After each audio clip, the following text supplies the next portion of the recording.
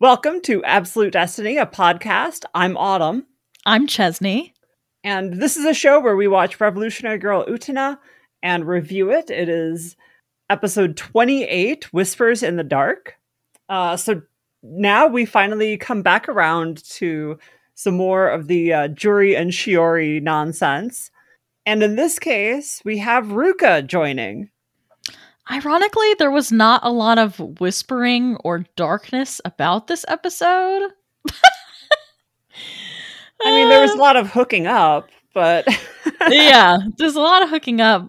Not a lot of, whispering in secret or in the dark, really. There's only one scene that took place at night. Nope! There's multiple that took place at nighttime. Okay, I'll take that back. Never mind. All right, we had some darkness. Yeah, we had a lot of late night liaisons in this episode. So we open with a shot of these arches that I don't know that we've seen in the show before. No. As somebody who has seen the movie, these remind me a whole lot of the movie architecture of Otori Academy, more so than the show. So this is the first time that we're seeing some of that style creep where the stuff from the show that leads into some of the stuff from the movie starts to make an appearance. And I know that this means absolutely nothing to you, Chesney, but these arches are very different in style from the rest of Otori Academy, but they fit perfectly in movie Otori. So it's interesting that they make an appearance here. It's pretty. It's also fucking hilarious to me that Otori Academy is magically smack dab in the middle between an ocean and a forest. We got both terrains here. They're working with multiple Pokemon types here at Otori Academy. Yeah, this episode seems to have a lot going on with the polymorphic nature of the campus. Because we have some, like I said, we have some architecture that we haven't seen before. And like you said, we have a very curiously nearby ocean. Now, granted, there is nowhere in Japan that you can go that the ocean is that far away from. Yeah. If you're in the heart of Japan, like Kyoto, you're still only a matter of hours away from the ocean. You get up on a mountain and you can still see it, So with that grain of salt, we still have a very curiously nearby shoreline in some of the fencing practice duels that happen. But yes, this episode is all about fencing because it is Juri and the former fencing captain, Ruka. And so it opens with the fencing club room where Juri is dueling somebody, and it's intercut with these shots of a boy with blue hair approaching his locker. And we find out this is Ruka. Ruka shows up at the fencing club, and just before Mickey steps in to duel Juri as the next contender, he cuts in on Mickey and says, "Actually, I got next. Sorry." And he proceeds to just barely beat Juri, at least according to Utena and Anthy, because they say that he's just slightly faster than her. Yeah, I don't buy it. As far as I'm concerned, they hit each other at the same time. Also, it kind of hurt me a little inside to see Mickey just so easily give up oh yeah, dude, it's totally, you're next. Yeah. I'm like, dude, stand up for yourself, please. Well, I think it's interesting that they both have blue hair. Mm-hmm. If you look at the way that the duelists match up by color, you have the two kendo fighters, the two who use katanas, are Toga and Saionji. Mm-hmm. And they are red and green. They are opposite colors. Juri is orange. So we have two different shades of blue countering her, and both are fencers. And so, of course, if he's going to be going up against Juri in this way, if he's going to be a foil to Juri, he's going to be a fencer and he's going to have blue hair. Yeah. And the way that he is older, he's an upperclassman. Yeah. He's the former captain. Yeah, he just completely replaces Mickey in this moment. Yeah. He is like the OG blue-haired duelist of Otori Academy. Mickey is the like young upstart. And we find that out in this moment where like Ruka just shows up and steals Mickey's lunch. Yeah, and Juri even acknowledges him as captain still. Like when they both hit each other and there's a pause and then they both pull back and she goes, I thought it was still you, Captain. She doesn't call him by his first name. Like there's still like she respects the hierarchy in their class there. Yeah, and in a later scene, she still tries to acknowledge him as the rightful captain of the club. Yeah. So like the very next scene is the student council and Juri's explaining who he is. Basically to Nanami. I think Mickey already knew, but she says like she corrects him and is like, I was just filling in for him. And so she's really not owning her power at all in this episode. Yeah. Yeah, because like that position was rightfully hers either way. Plus, there was no like, my understanding of it is there was no, oh, hey guys, yeah, I'm sick, so I'm just gonna be gone for a while. Juri can take care of things while I'm gone. It was dude straight up left, transferred to another school. So as far as anything was concerned, Juri was the new rightful captain. Well, I think other school might be putting it it might be a little much. Didn't he transfer I thought it was a hospital. He's been sick. Yeah, but I thought in the first episode with Shiori, I thought both Shiori and Ruka transferred to like different schools or something. Oh, so interestingly enough, this was pointed out by somebody in an email a few episodes back. Oh, okay. They pointed out that like that boy wasn't Ruka. I've been like all these years in all my viewings of this show, I have just been assuming that kid was Ruka and just missing the clues that actually he's not. Oh. Okay. So like in the early episodes of the podcast, I was calling him Ruka. That's not Ruka. Clearly, Shiori and Ruka meet for the first time in this episode. So, okay. I have another question then. Is he okay? Does Shiori like think that Ruka is that guy? Or like was this just like a ploy? Was this just a ploy to like ultimately hurt Juri? I feel like it was, but like what I'm trying to Shiori's sexuality is whoever Juri is into today. Shiori's sexuality is a weapon. It's just a knife. Like you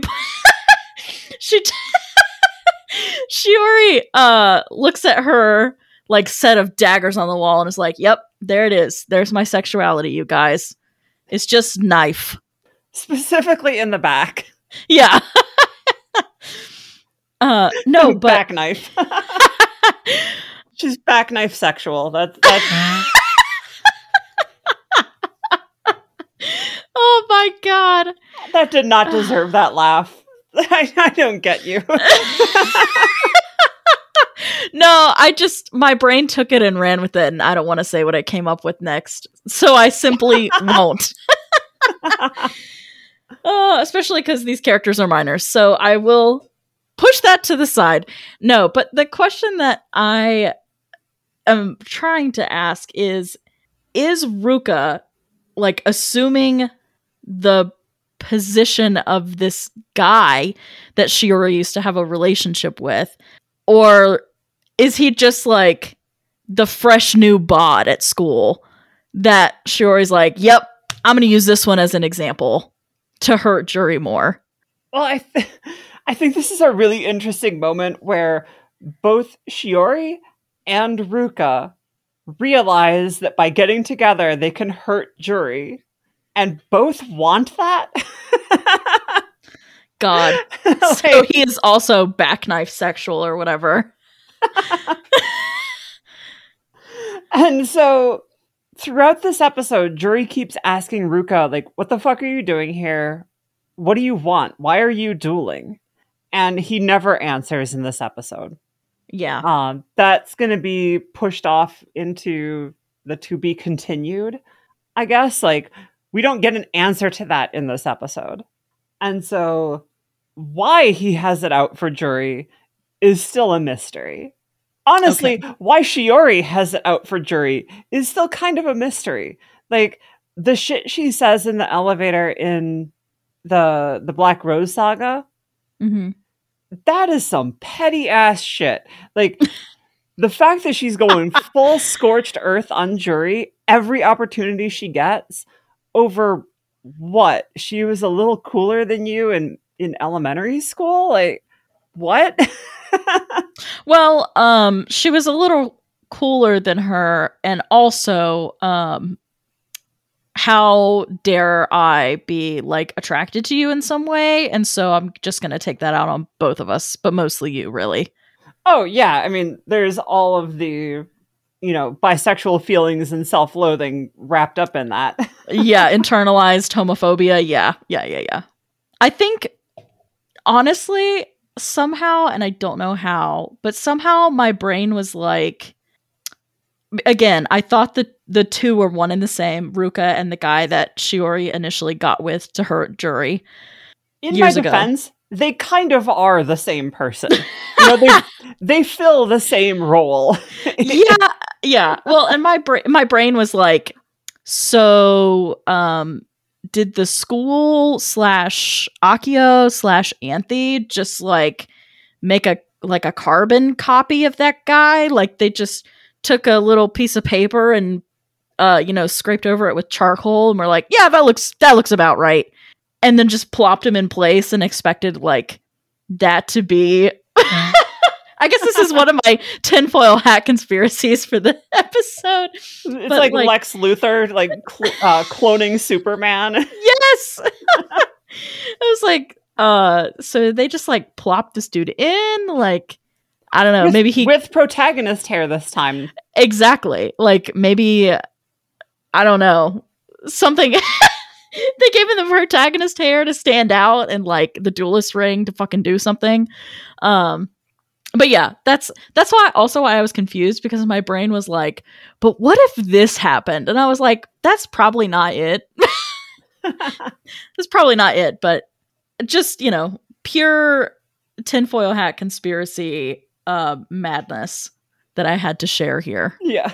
So in the student council meeting, Juri is updating them on Ruka being back. And for this one, the visual metaphor is them being at a restaurant.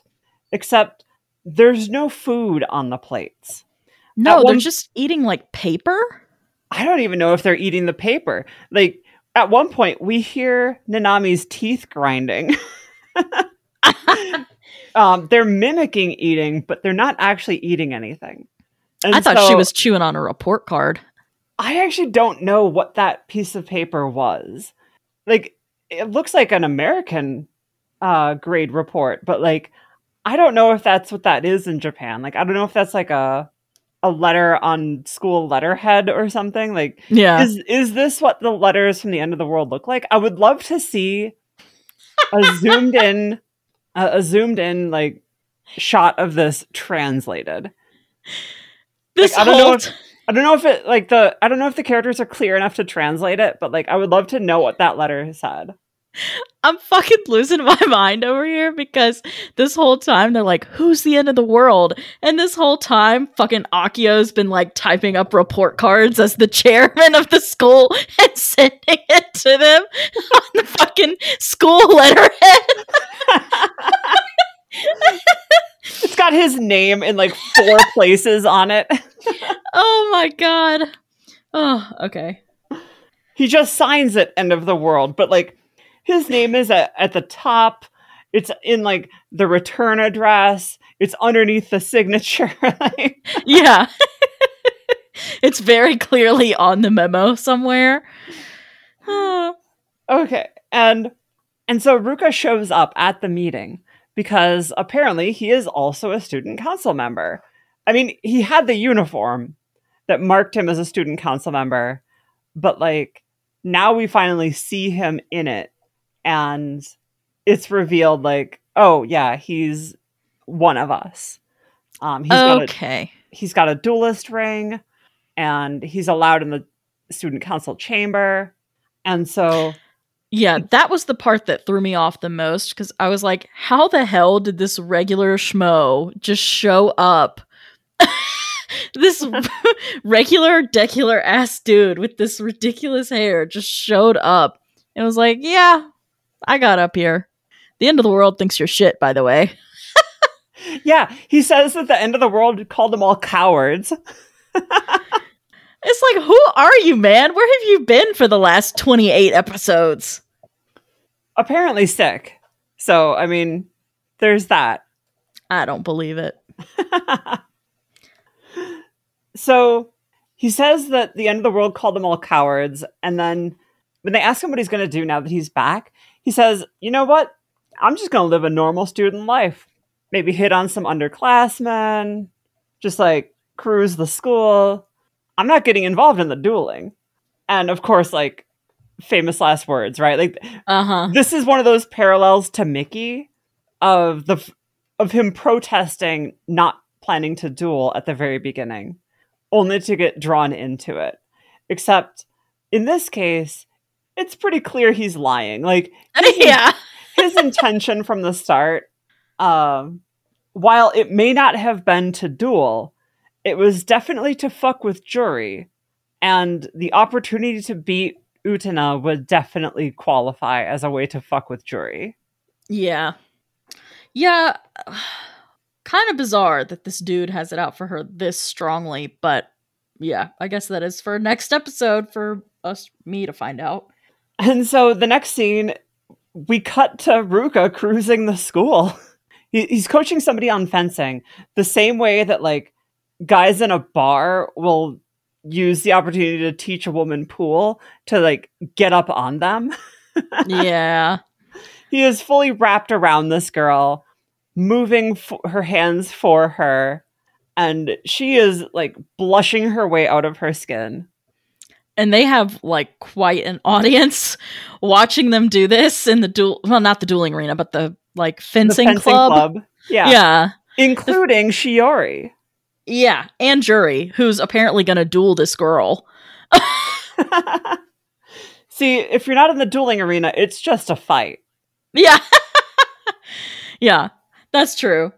But I think what's interesting about this is that, like, the entire stands, you know, the balcony area above the fight ring, I don't know what you call a fencing spot, is filled with fangirls who are freaking out over what Ruka is like helping this girl do, like positioning her and blah blah blah. Basically being sleazy, and they're just like eating it up. And Shiori is like kind of deadpan, watching him and taking it all in. So I guess that is the moment that she like made him her target, was in my mind, because she's like assessing the whole situation, seeing him face off against Juri, and is like, yep, there's my meal ticket right there. Yeah. So this next scene that happens is Shiori at Ruka's locker. And this is the scene that Ashley, who wrote in to us like 8 episodes ago, this is the scene that she pointed out that shows that this is actually their first time meeting. And so it wasn't Ruka in the past, because this whole charade with the sword and all of that only works if they didn't know each other before. Because like they don't call each other by name when they see each other. There's no sign of recognition of the two of them. Instead, she's at his locker, and he walks up and surprises her, and his sword falls out of the locker. And she clutches it like it's precious to her. And this brilliant dance ensues where he immediately catches onto this and says, "Oh, it was you, wasn't it? Somebody polished my sword every day while I was gone. Wasn't it you?" And she immediately replies that she just wanted to help him, so she polished it every day. Both of these people are lying so hard, but only one of them knows what's really going on. I love this moment. Yeah, they are facing each other in a fucking 5D chess match. Like, it's wild to witness. And, like, this goes with my original Shiori theory of everything Shiori says, she believes it when she's saying it. Never mind that it is absolutely not true.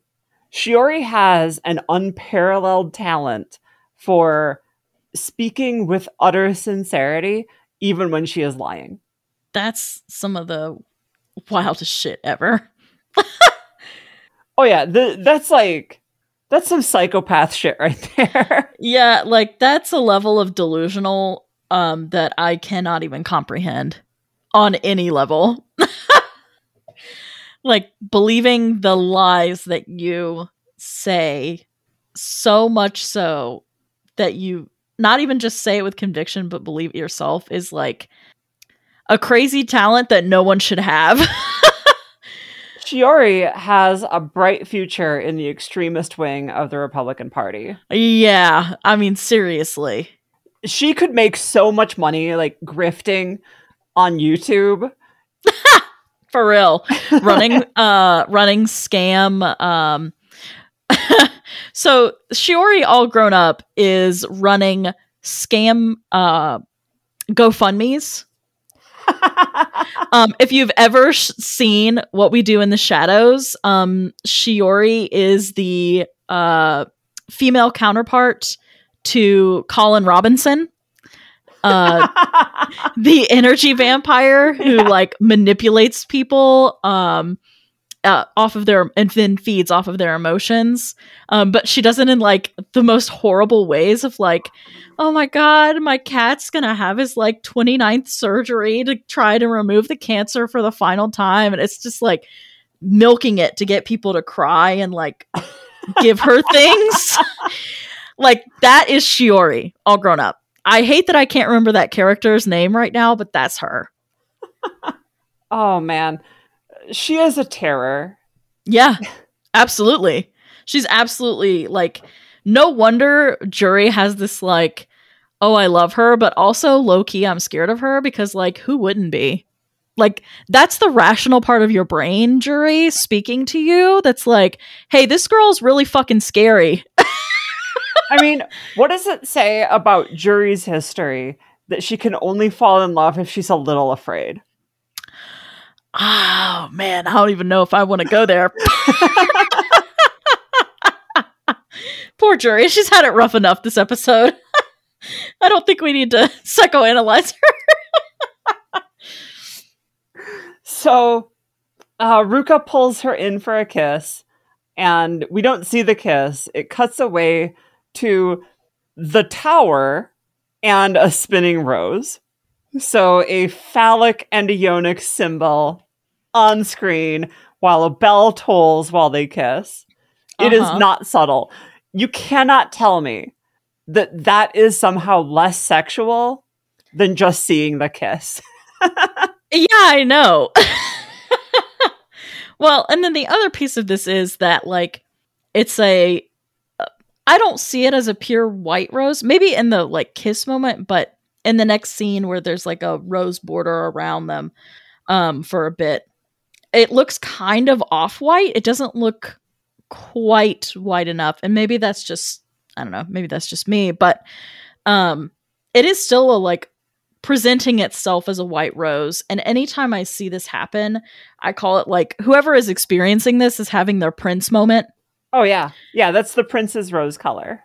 Yeah, that's their Prince moment. So that was Shiori's, which is hilarious because it's a lie And she knows it's a lie, but she still believes it with all of her heart. So it's a Prince moment for her, which is wild again. And then somebody even comments like in the next scene where it's like basically a transition scene where there's again a rose border around the two of them as they walk into campus. And at first it's like kind of white. And then it turns to a red rose after, which is interesting, like when they go into the school. But somebody comments, wow, she didn't waste any time going after Ruka. Which, no, listener. No, she did not. So we get like a scene of gossip going on about Ruka and Shiori. And so we're hearing the conversation of other girls at school talking about the two of them. And Juri is standing in like a hallway and just watches the two of them walk by hand in hand. And they don't give her an ounce of attention. They wouldn't even notice she was there. Oh, no. They knew exactly where she was standing. They very pointedly did not acknowledge her presence. Exactly. Exactly. Did not even look her way. Here's the fucked up part. You know, all of their attention was on her. That's what makes this the pettiest shade of all, is like all three of them are completely obsessed with one another. And you can't even say that like Juri's the pathetic one here. All of them are pathetic as fuck in the way that they are just so enmeshed with each other. And like, this isn't serving Shiori. No. She doesn't get what she wants out of this. Well, not truly, but she does get something. I mean, she gets fucked over at the end of this episode. Yeah, but her main goal is always to hurt Juri in some way, in some kind of like power dynamics struggle type situation. Shiori is very much somebody who would light herself on fire just so she could light Juri on fire. Yeah. Light herself on fire and then like run into Juri's arms and be like, because I know you'll catch me. I know you'll catch me, and you'll do it and you'll catch yourself on fire. And Juri's like, if you wanted to see me on fire, all you had to do was ask. For real. Oh my god. They're so horrible for each other. So immediately, Juri asks to speak with Ruka, and we don't see this happen on screen. We just, it goes to black and we hear her say, I need to speak with you. And the next scene is that same bench and ocean that we saw at the beginning. Along with those really sharp archways. Yeah. And which look like crossing swords, kind of. So Juri wanted to speak with Ruka, and he says like, oh, you still remember this place. Like, and the way that he like says everything in this episode is so condescending, y'all, because it's not like, oh, you still remember this place. It's, oh, you still remember this place. Like, oh my god, I can't with this dude. And then they have a flashback where they're both in silhouette, and it's turns out that this is where Ruka, for whatever godforsaken reason, taught Juri his fencing moves and taught her to be supposedly as good as she is now.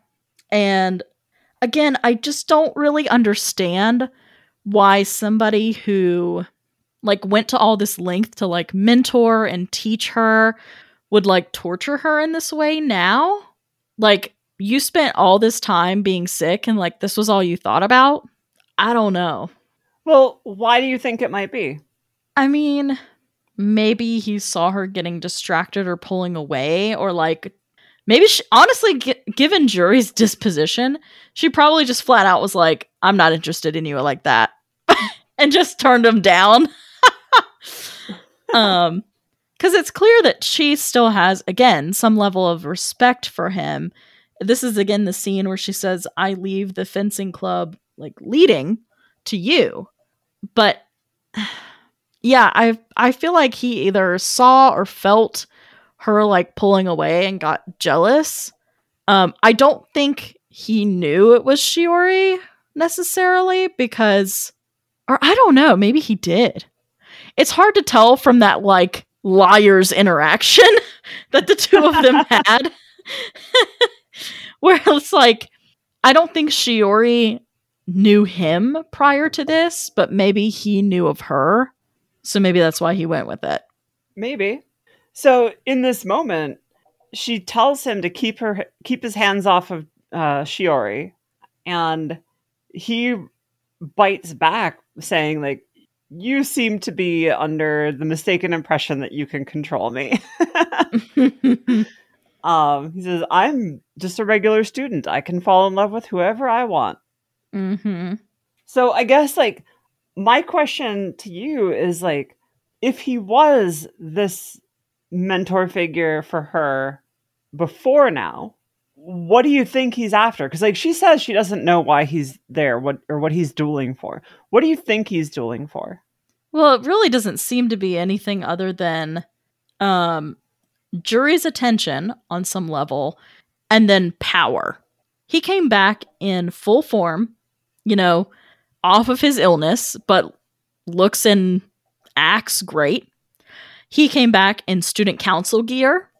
Well, and immediately he has said that he's not like fully recovered yet. Yeah, but I don't know that I believe that.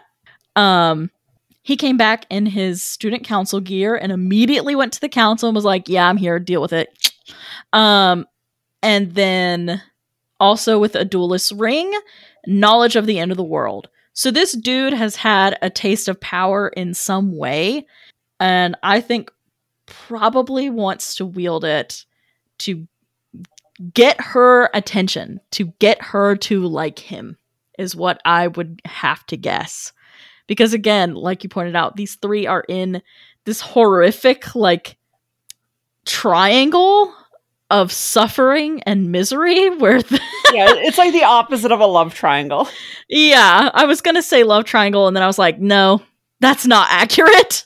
Where it's like, oh, this person wants this person, and then this person wants this person, but then this other person like wants this person, but also wants like just everybody, but especially that one to suffer. So yeah, but I do think that on some level, Ruka wants Jury, and it's why he won't answer when she repeatedly asks. Because it's either he's already told her before, and she wouldn't hear it, didn't hear it, or rejected him, or she just hasn't realized. So then we get a scene in the bedroom with Anthy and Utena. One of the rare moments with Utena in this episode, aside from the duel itself, which kind of like points out just how little we've seen these two this episode. Yeah. She remarks that like this amazing guy has returned. Utena clearly has like a little bit of a crush on Ruka. But it never goes anywhere because we don't focus any of our attention on Utena in this episode.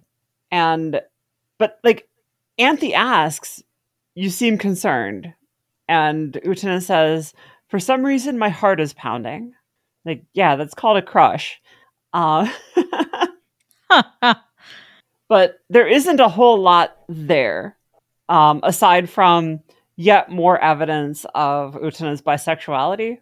Like, a lot of folks point at some stuff coming up that is, like, extremely problematic stuff as, well, if that's the only evidence of her bisexuality, then that's just compulsory heterosexuality, which is, like, the pressure to be heterosexual. Comphet was first identified as something affecting lesbians, but pretty much any woman who is in any way queer faces like that pressure from society. And so there's a lot of that in the discourse around Utena, whether she's bi or whether she's a lesbian who was pressured into heterosexuality. This to me stands out as like one of those bits that indicates that Utena is bi. Because like, unlike with Toga, there's no manipulation here. There's nothing going on between her and Ruka. He's just cute. Mm-hmm. Like, he's not after Utena in any way. His attention is completely focused on Juri. So, as far as the relationship between Utena and Ruka, there's nothing problematic in the way there. That's just her expressing her feelings.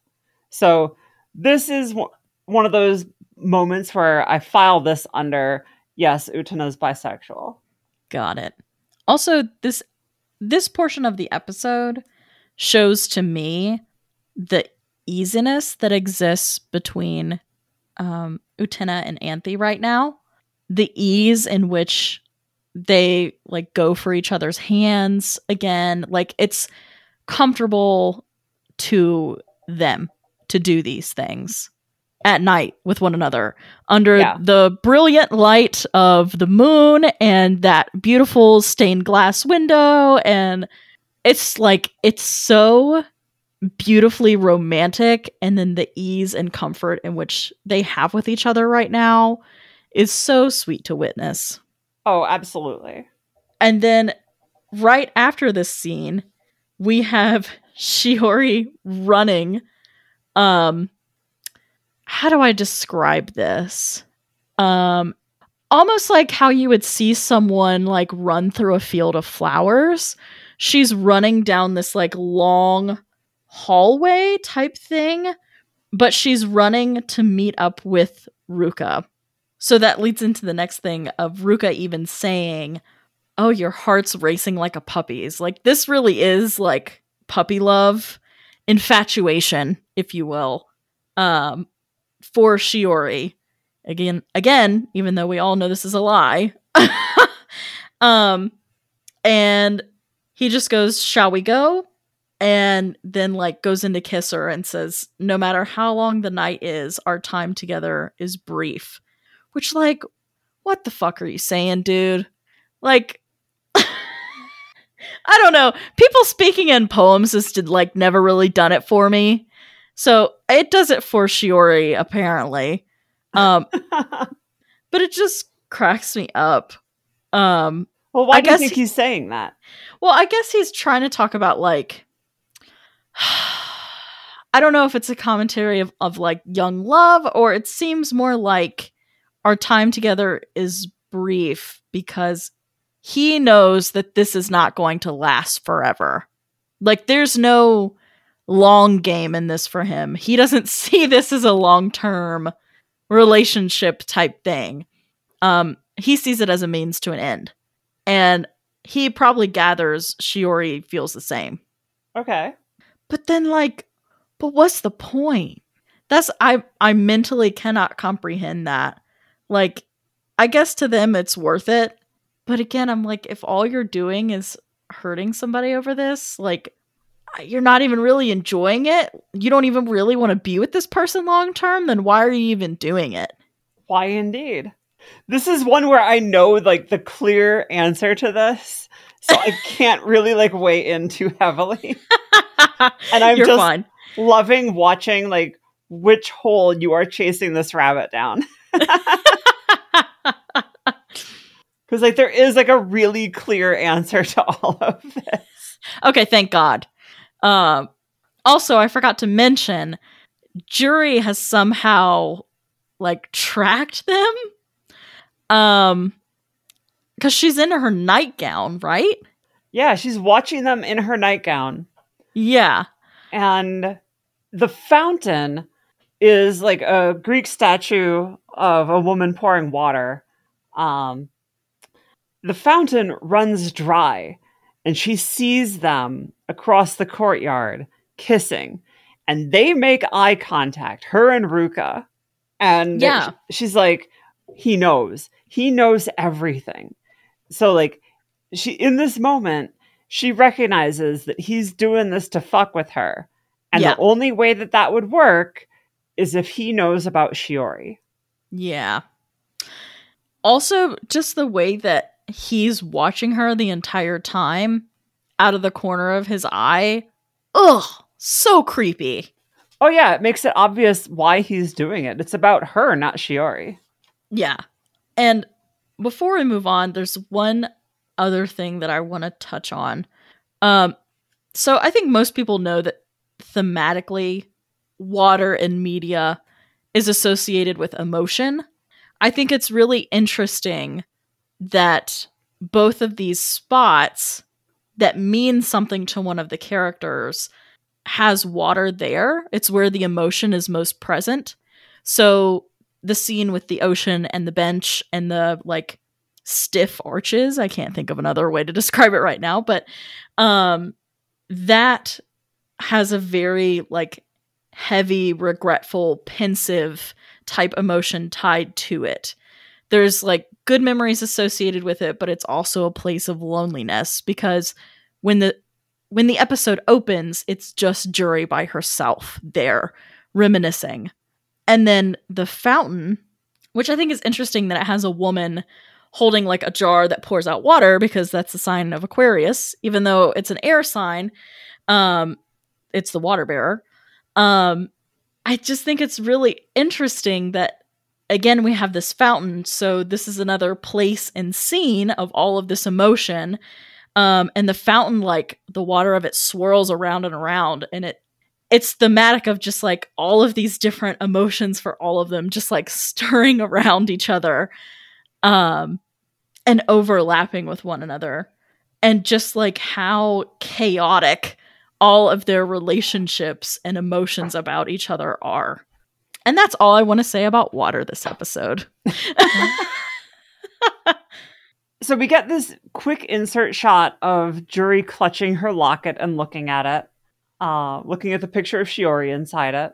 Part of this is like to remind the viewer what's in there. Because like, if you remember how shows were broadcast back then, you couldn't just stream this. You couldn't binge things. You just caught whichever episode was on at the time. And so it's conceivable that somebody has missed the context leading up to this episode.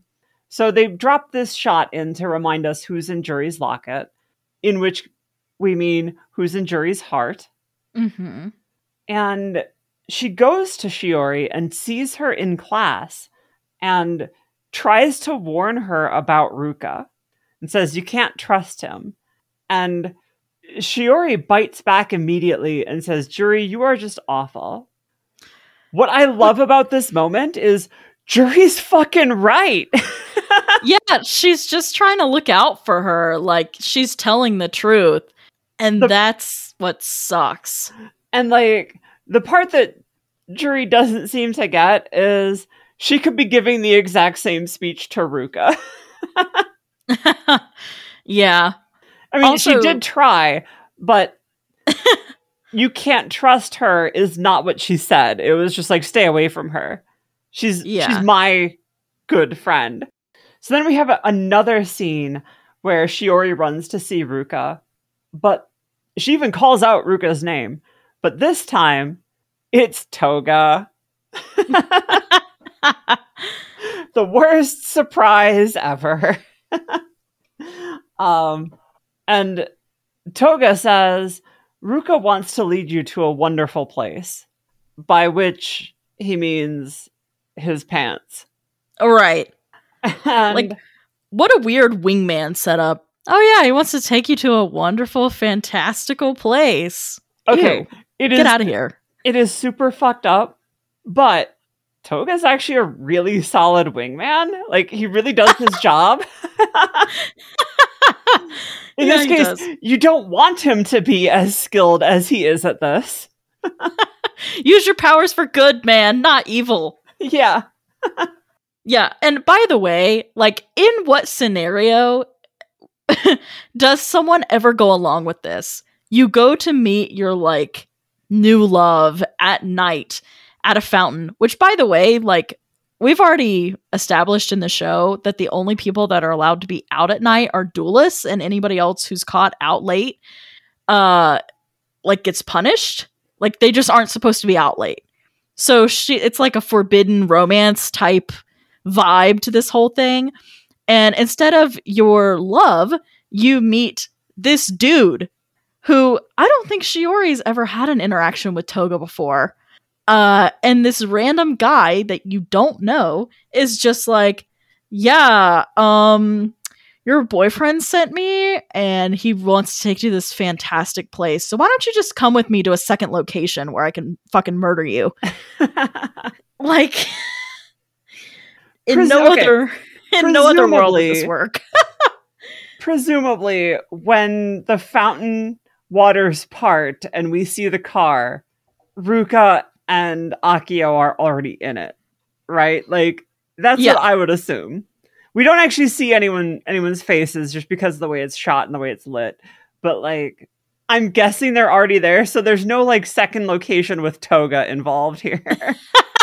No, but, like, that's what he was kind of proposing at first before you see the car. And so, I'm like, if the car hadn't been there, like, if you'd have had to take her somewhere, that would have looked so much more suspicious. Never go with Toga to a second location. No, you absolutely never should. He's a fantastic wingman, but he uses his powers for evil, so you cannot trust him. So we get the shot in the car, and like the jazz music is playing. Akio is driving, and Ruka and Shiori are in the back seat. And Ruka gives this like little speech to her, and he says, "You're an adult now. Everything can be ours." Which, look, I don't know the age of majority in Japan. I think it's either 18 or 19. But I fall back on that maxim. If you're worrying about the age of consent, you're doing something wrong. Yeah. So, but he says, like, you're an adult now, and everything can be ours. And that's it. Like, there is no hard sell on this one. They're just fucking in the back seat. Like, we get 2 moans of ecstasy even. Yep. There is zero ambiguity about what has happened in this scene. Akio just takes them out for a ride and they bone in the back seat. Like, that's it. Yep. Like, it's not even like a complicated exploration of their characters in terms of their psychology. That, like, we see the arguments happen in the back seat with all the other characters. Not with these two. They just use the back seat for what teenagers do. Yeah. It is delightfully straightforward in a very fucked up way. Yeah. I don't mean to say that like teenage sexuality is in all ways fucked up. It's just like, dude, Akio is right there. I know. Like, he's driving the car, like he's in a weird way facilitating this whole thing, which is just really weird to like think about. It just it gives me the ick so bad. Because like it's one thing when a teenager gets their license and they go off together and like, they're both like 16-year-olds or whatever. They go do what they do. Yeah. But the chairman Yeah. is there driving them. Like, this is like if a teacher takes just 2 students off campus for that. Like, come on. Yeah. Like, this goes like from shady to illegal very quickly. Yeah, and it's like, thank God, Akio, you're not participating in this. But like the fact that you're even still here, like you should not be here. You should not be in this picture at all. Why are you driving this car and facilitating this whole situation as it unfolds? Well, the good news is that he does have enough decorum to not be driving the car and instead hops up on the hood. Yeah. Just does his usual hop and let let Jesus take the wheel. Man. Anyway, we cut to Choo Choo showering under the watering can when Anthe is watering the roses. Which is just the palate cleanser we needed, by the way, from yes. that weirdness. They knew exactly what to follow that scene with. Yeah. Just cute little Choo Choo taking a shower under a watering can. And his little shower cap. I know. He's so cute. And so they're talking about roses, or So Choo Choo is showering under the watering can when Ruka and Shiori just roll up on them. And Ruka starts talking about the roses, and Shiori walks over and just quietly plucks one. And Utena's like, oh, this went from friendly to scary very quickly. We're about to throw down, aren't we? You can see her body tense in that moment. Yeah, because it's not like a delicate motion. When most people pluck a rose, they like hold it gently and then cut it the stem with scissors. Fucking Shiori just reaches her hand up under a rose and like violently pulls it out by the head. And then gives it to Shiori does that and gives it to Ruka. And she does it without asking too. Like, this is not like your domain. This is not your space. You don't even take care of this. Granted, yeah, it's a part of the school, but it's very obviously something Anthy takes care of. So the fact that she doesn't even ask, like, Utena immediately takes like a defensive stance against this and is like, all right, I'm not fucking with this anymore. Well, I would say that like part of what Anthy does as the Rose Bride is take care of the garden for the dueling game. Yeah. Like, she does this as a service to facilitate the dueling game. And since she's plucking a rose to issue a challenge, I think this is like the one time we would be able to like totally give her a pass on that. Like, she's actually using it for its intended purpose, which is why Utena gets tense. Like, she knows what's about to happen. She's like, oh, this went from a friendly conversation to a duel challenge real quick. Yeah. Like, this was 0 to 60 instantly. And so, yeah, he takes the rose from Shiori and then offers it to Utena and says, I'll see you in the dueling arena. And just like that, we have one of our quickest duel challenges ever. And then we have the Shadow Girls. And their whole scene this time is the two of them are on opposite ends of a bridge and are trying to catch a fish. And the first time, one of them catches a shoe. The second time, they catch a kettle. And the third, they catch like a tractor tire. And the overall message that I pulled from that is like, you think you're getting one thing, but in reality, you're like getting something that's not even remotely, not even just not what it seems, but is just flat out not what you wanted or had in mind when you sent out your line. And the only way I can think to apply that to the episode is either a message about Ruka and Shiori are both, and even Juri, are casting out their lines, but they're pulling back something that they don't want, like, because they're fishing for the wrong thing. Yeah, I think that's exactly it. Like, they are doing everything that they can to, like, find love, but in all the wrong ways of doing it, right? Yeah. Like, all they're doing is intentionally hurting each other. That's not love. Yeah, or like holding themselves back in some way from love. So like how are you going to experience this if you won't admit it to yourself? Right. And then we have one of the most interesting duels in terms of like the conversation between the two duelists. I didn't see anything that had changed, by the way, about the duel, like the lead up to the duel, you know, the song, the ascension, the gate opening for the car. Right. I didn't see anything different. Yeah, that was our usual ritual. Yeah. And at the very beginning, Ruka acknowledges Utena has like a strange power that he doesn't understand. And he says he might not beat her. Yeah. Like, he just straight up says, yeah, man, I'm here to fight you, but I don't know if I'm going to actually win this thing. Yeah, it takes Utena by surprise and she goes, wow, like, this is the first time I've ever heard somebody say that.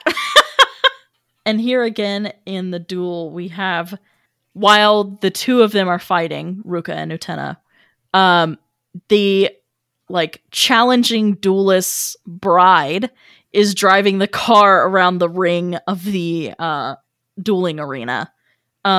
This time it's just Shiori by herself. I wondered if Anthy was going to join her, but she didn't.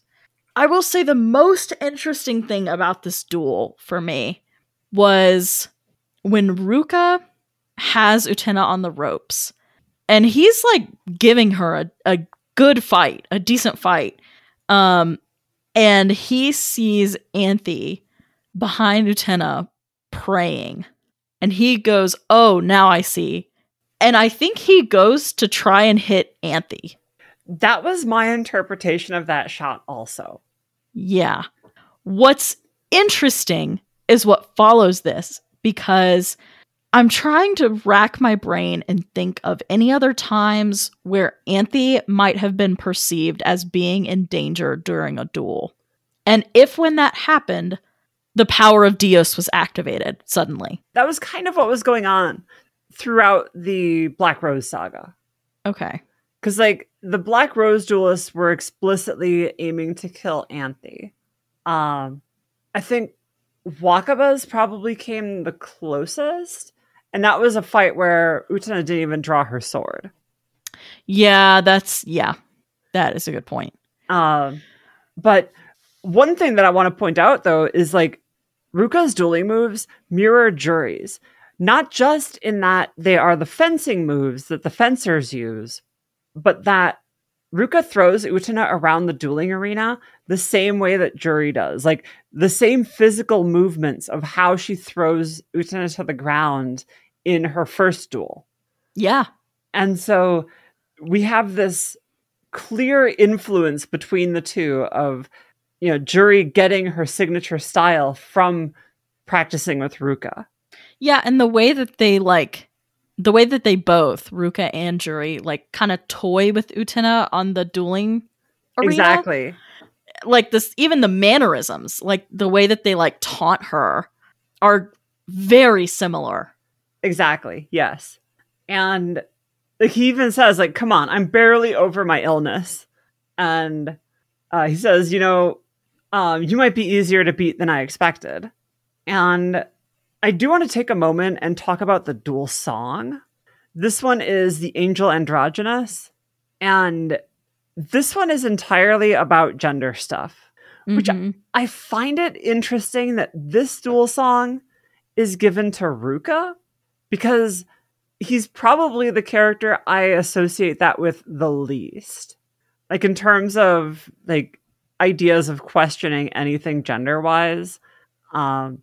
Obviously, Utena does, with her uniform and her mannerisms, being a Bokuko. Like, there's that. Toga and Saionji and Miki all represent very particular kinds of masculinity. And Juri represents a very specific kind of femininity. The same way that, like, Nanami does, in a much more, like, authoritarian way. I feel like Ruka is somebody that we don't get enough of to get why he's given this song. And so I want to take, like, the song itself as a clue about Ruka in terms of, like, how does Ruka question masculinity? Like, in what way is he toying with the idea of masculinity? And I don't know if we see it in this episode. I feel like we get a little taste of it next episode in a very particular way, and I hope I remember to talk about it. Hey, it's Autumn from the future here. Spoiler, I forgot to talk about this next episode, and we just finished recording that one, and I completely blanked on it. So I'm just going to put this in here now.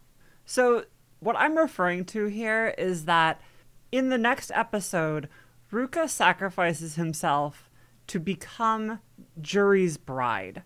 And so that puts him in that bride role the same way that we see with Mamiya and Mikage, where, you know, we have someone whose gender is male that is taking on that role as Rose Bride. Or not necessarily Rose Bride, but bride. You get what I'm saying there. Since he's the one who's going to draw Juri's sword, he's the one who attends to her when they go up to the dueling arena together. And so that's where I was going with this. That's where those like gender thoughts were coming into play for Ruka. Because Chesney hadn't seen it yet, I didn't want to spoil that in this conversation, but she has seen it now, so I'm just going to drop this in here because it makes more sense here than anywhere in next episode. But like in this episode, it just kind of seems like Toga light. Like he seems kind of like Diet Toga in the way that he manipulates Shiori. I guess like it's not quite manipulation because Shiori is totally willing to go along with this game. Yeah. But like, yeah, like this entire song is about two halves, what is it? Two heads, two bodies, two insides, two outsides, two breeds, two me's, two fronts, two backs. That part didn't make it into the broadcast, but like that's part of the song that's like on the official soundtrack, like the full version of the song. Because like not all of the songs ever gets played during the duels. But like in this one, it talks about carnal pleasures versus restraints, androgyny. Like I don't necessarily see it with Ruka, so I'm just curious what your thoughts are. The one lyric I noticed with this song is hermaphroditic or something like that, but I don't quite remember the exact wordage, but just talking about having two sets of genitals even. And I was like, all right. Okay. So we're talking a lot about gender stuff here. And yeah, it was that's still like an accepted term in terms of talking about like the animal kingdom. Yeah. It has fallen out of favor very sharply when talking about humans. Oh yeah. And that's why I was like, okay. But in the 90s, like that would have been a more common word to hear than intersex. Yes. And I thought it was interesting that they also chose this specific moment where the power of Dios descends into Utena to do that. So again, it's talking about like two genders existing inside of like one form, in a way. As for how it plays into Ruka, that I also don't know, because I feel like we really didn't see a lot of that here.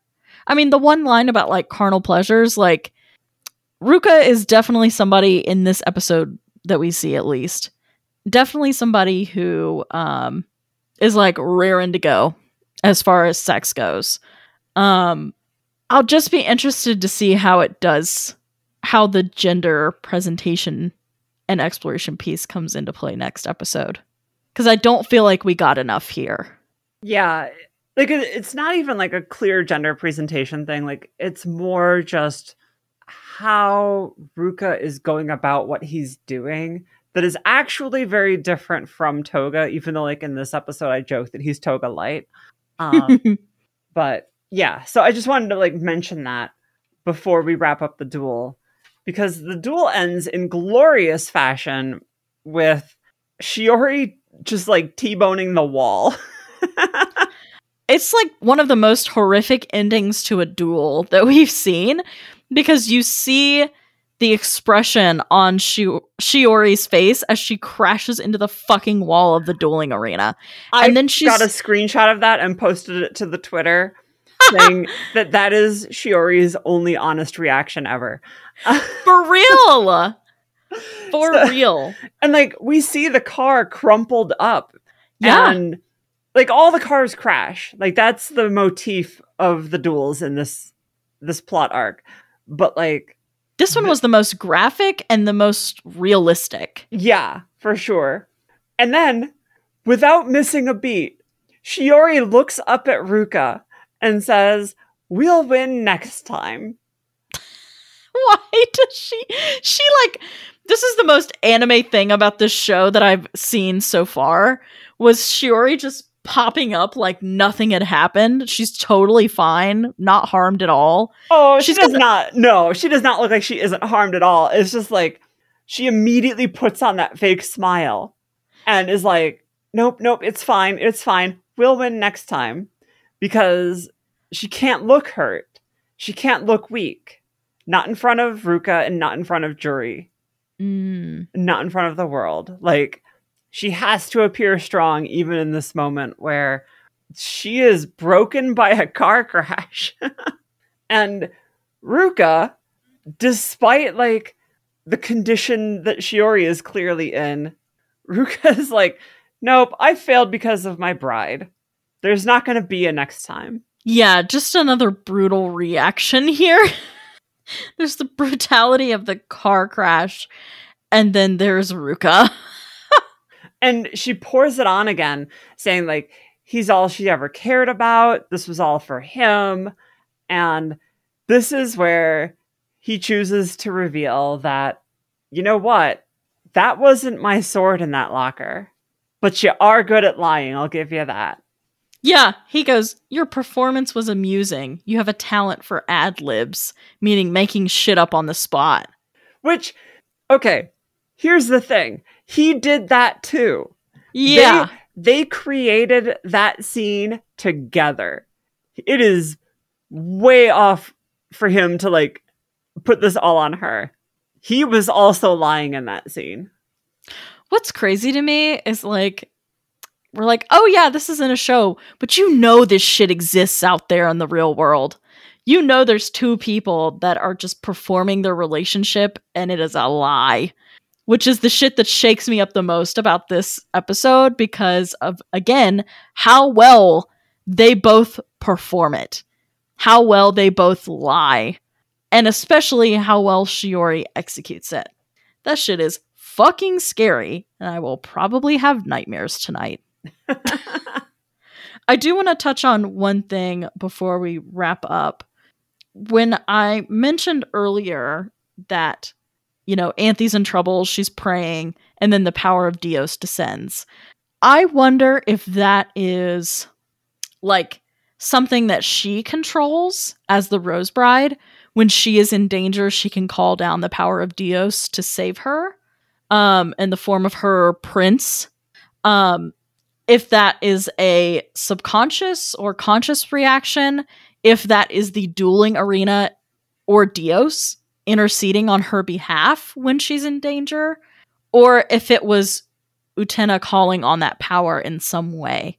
I don't know, but we're getting close to the end of the show, and I really hope that that's touched on in some way, because we've established Anthy has a tie, a direct connection and manipulation of the magical realism in this world, and I just want to know how deep that fucking rabbit hole goes.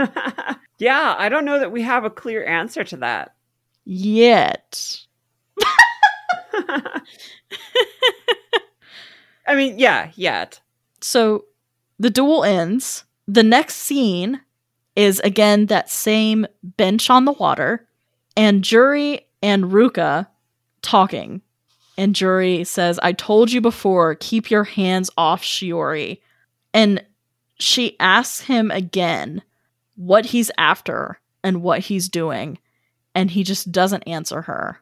He says one other thing to her, though, right? Something along the lines of, you understand more than anyone else why I'm doing this? Yeah. And because, like, Ruka says that Shiori chose her fate with all of this. Like, he won't let Juri believe that this was all him and his manipulations. Like, he's like, no, Shiori was in on fucking you over. Yeah. But he does agree to keep quiet and says that you understand that better than anyone. And I think he's taking a dig here at the fact that she's keeping her sexuality a secret. Yeah. Oh, maybe they had like a weird closeted, like, I see you moment that Juri didn't quite understand. I don't know. Because maybe that's where, like, the gender piece comes into play for Ruka. Is like, yeah, I understand, like, why you're closeted. So am I. Maybe. We'll see. So what's your prediction for next time? I wrote down some interesting lines from the preview about outsiders can never understand. And Anthe specifically saying the meaning of love varies from person to person. And it was almost like in a you can't really judge love kind of way. And it's like, Anthe, yes, we can. But I think Juri's going to get the courage to challenge Ruka because it looked like she moved in on him. So I know like almost every duel has Utena playing a part of it. I would love to see Juri and Ruka smacking it down. I want to see her win against him. Okay. I just love watching her duel. So we do have a listener mail from James. Okay. But because this is about Juri, I'm going to say, like, James, we got your email, but we're going to do it next time because it's going to be more relevant with the context of next episode. So you got it to us just in time for this to be talked about, but I'm going to save it for next time. Perfect. And if you want to send in more fan mail and, of course, tinfoil hat conspiracy theories, you can always do so at absolutedestinyaPodcast@gmail.com. And, of course, our Twitter, too, which is Zettai Unmei Pod. And if you want to tweet at us directly or follow us on different social media platforms, I am at CarCutie. And I am at Life in Neon. And we will see you next time. Ta-da!